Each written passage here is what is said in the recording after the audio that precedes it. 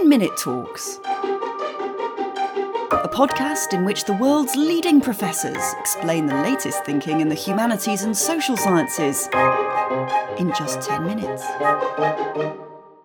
I'm Isabel Armstrong. I'm a fellow of the British Academy, the UK's voice for the humanities and social sciences. And today I'm talking about the Victorian poet Elizabeth Barrett Browning, often known by her initials EBB. I think she must be one of the few Victorian women poets who are still a household name today. It's quite a feat. Many people will know her by the sonnet, How Do I Love Thee? Part of a sonnet sequence, sonnets from the Portuguese, which she wrote to her husband, Robert Browning, before they were married and gave to him after their elopement. And that elopement in 1846 has become the stuff of popular imagination, popularised, made famous by the play, The Barretts of Browning, of Wimpole Street, and also by the two movies of 1934 and 1957. To read the letters, the courtship letters of the Brownings, is an extraordinary experience. And I think perhaps this is where one has to start if one is a first-time reader of both poets. They learned, as Elizabeth expressed it, talking upon paper. And they talked about everything, what they were writing, the weather, flowers, other people's works, and themselves. Sometimes that writing is so intense that one almost feels like an interloper. You have come to me as a dream comes, Elizabeth wrote, as the best of dreams come. And she talked about her hypersensitivity to the post, upon which, of course, they depended wholly. And she talks about waiting for the 8 o'clock in the evening post, something we can't do today. And she says, I have heard the footsteps of a letter of yours 10 doors off. It's as if she's hyper alert and waiting for that letter. On his part, Robert Browning himself wrote, I have loved you all my life, unawares. That is the idea of you. So this extraordinary exchange continues. There's a marvellous letter from Robert in which he condemns passive filial obedience in response to a request or urgent worry by Elizabeth about whether she should be totally obedient to her tyrannical father. He was quite certain that she should not. It's very moving, I think, that in planning the elopement and the cross-channel steamers, he was so involved in a correspondence with Elizabeth about Ossian that he got the times of the steamers wrong. He copied down the times of the steamers from Le Havre and not from Southampton. I think we're all very lucky that he realised his mistake in time, because history could have been very different. Now, I've begun with the letters because what they show us is Elizabeth Barrett Browning's extraordinarily confident and powerful voice. Very, very confident female voice, very assertive, sometimes almost declamatory. And it's a voice that brought an entirely new register to women's poetry. It's that power and strength that Elizabeth Barrett Browning brings to poetry.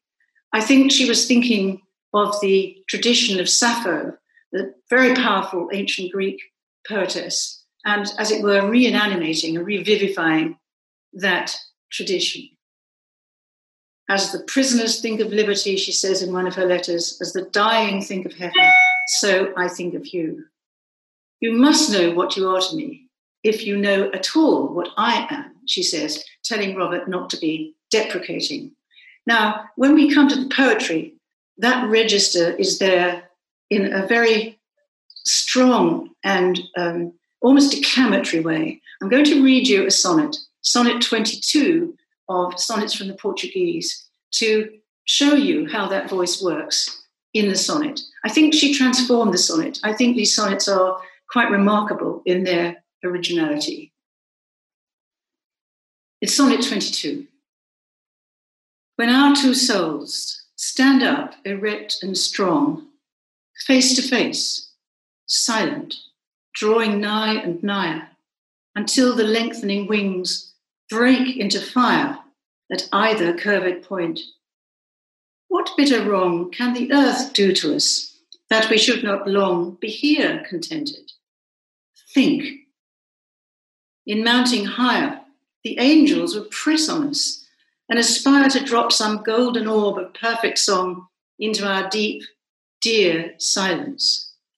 Let us stay rather on earth, beloved, where the unlit, unfit, contrarious mouths of men recoil away and isolate pure spirits, and permit a place to stand in and love in for a day, with darkness and the death hour rounding it. That aggressive think in the sixth line, completely kind of ploughing up the sonnet and ploughing up conventional ideas, because it's a very heterodox sonnet. She says, we don't want to go to heaven. Heaven will oppress us. Angels will oppress us. We want to stay here on earth and have our terrestrial love here on earth. Now, there are many poems which have this authoritative, powerful, assertive voice. There's The Cry of the Children, a poem about child factory labour, in which she speaks of the rushing of the iron wheels, which dizzy the children who are at work. There's the extraordinary runaway slave at Pilgrim's Point. I am black, the slave keeps on reiterating, and kills her child rather than let it live as a white child, because it indicates that it's been fathered by the father right of the slave owner. It was a controversial poem for her because, of course, her family's income came from plantations in Jamaica. So it is a very, very compromised poem in some ways. There are also other poems. There's particularly the huge verse novel of 1856, Aurora Leigh, Longer Than Paradise Lost, in which the aggressive feminist Aurora Leigh, who hates reading books about womanhood, hates making wax flowers, nevertheless has to begin to understand class and poverty in a different way, in a kinder and more gentler way. And above all, she has to understand that rape and violence do not elicit condemnation, but it's necessary to understand the violence of sexual assault. Then there are the Italian poems, the poems of the Risorgimento, the Casa Guidi Windows of 1851, and Poems Before Congress in 1860. All this, but I want to end with a quite remarkable poem, A Musical Instrument, published posthumously in 1862. What was he doing? What was he doing, the great god Pan, down in the reeds by the river, spreading ruin? Well, he was spreading ruin. He was spreading ecological ruin by damaging the golden lilies and the dragonflies, and he was pulling a reed out of the river in the interests of making his panpipes. Those were indeed sweet. So sweet, she says, that the sun on the hill forgot to die. Nevertheless, the poem remembers through the reed the myth of Syrinx, who was turned into a reed in order to escape the sexual violence of Pan. And this poem, I think, is so extraordinary because it asks so many questions. It asks what I think of as Nietzschean questions about art and violence, art and sexuality. However, we shall never really know how EBB went on to pursue and explore these, I think, rather different questions from her earlier poetry. We shall never know this because in 1861, aged only 55, she died in Florence in the arms of her husband. Thanks for listening to this British Academy podcast. Please subscribe, share and rate this series from wherever you get your podcasts. For more events and conversations, please visit www.thebritishacademy.ac.uk or find and follow us on Facebook, Instagram or Twitter.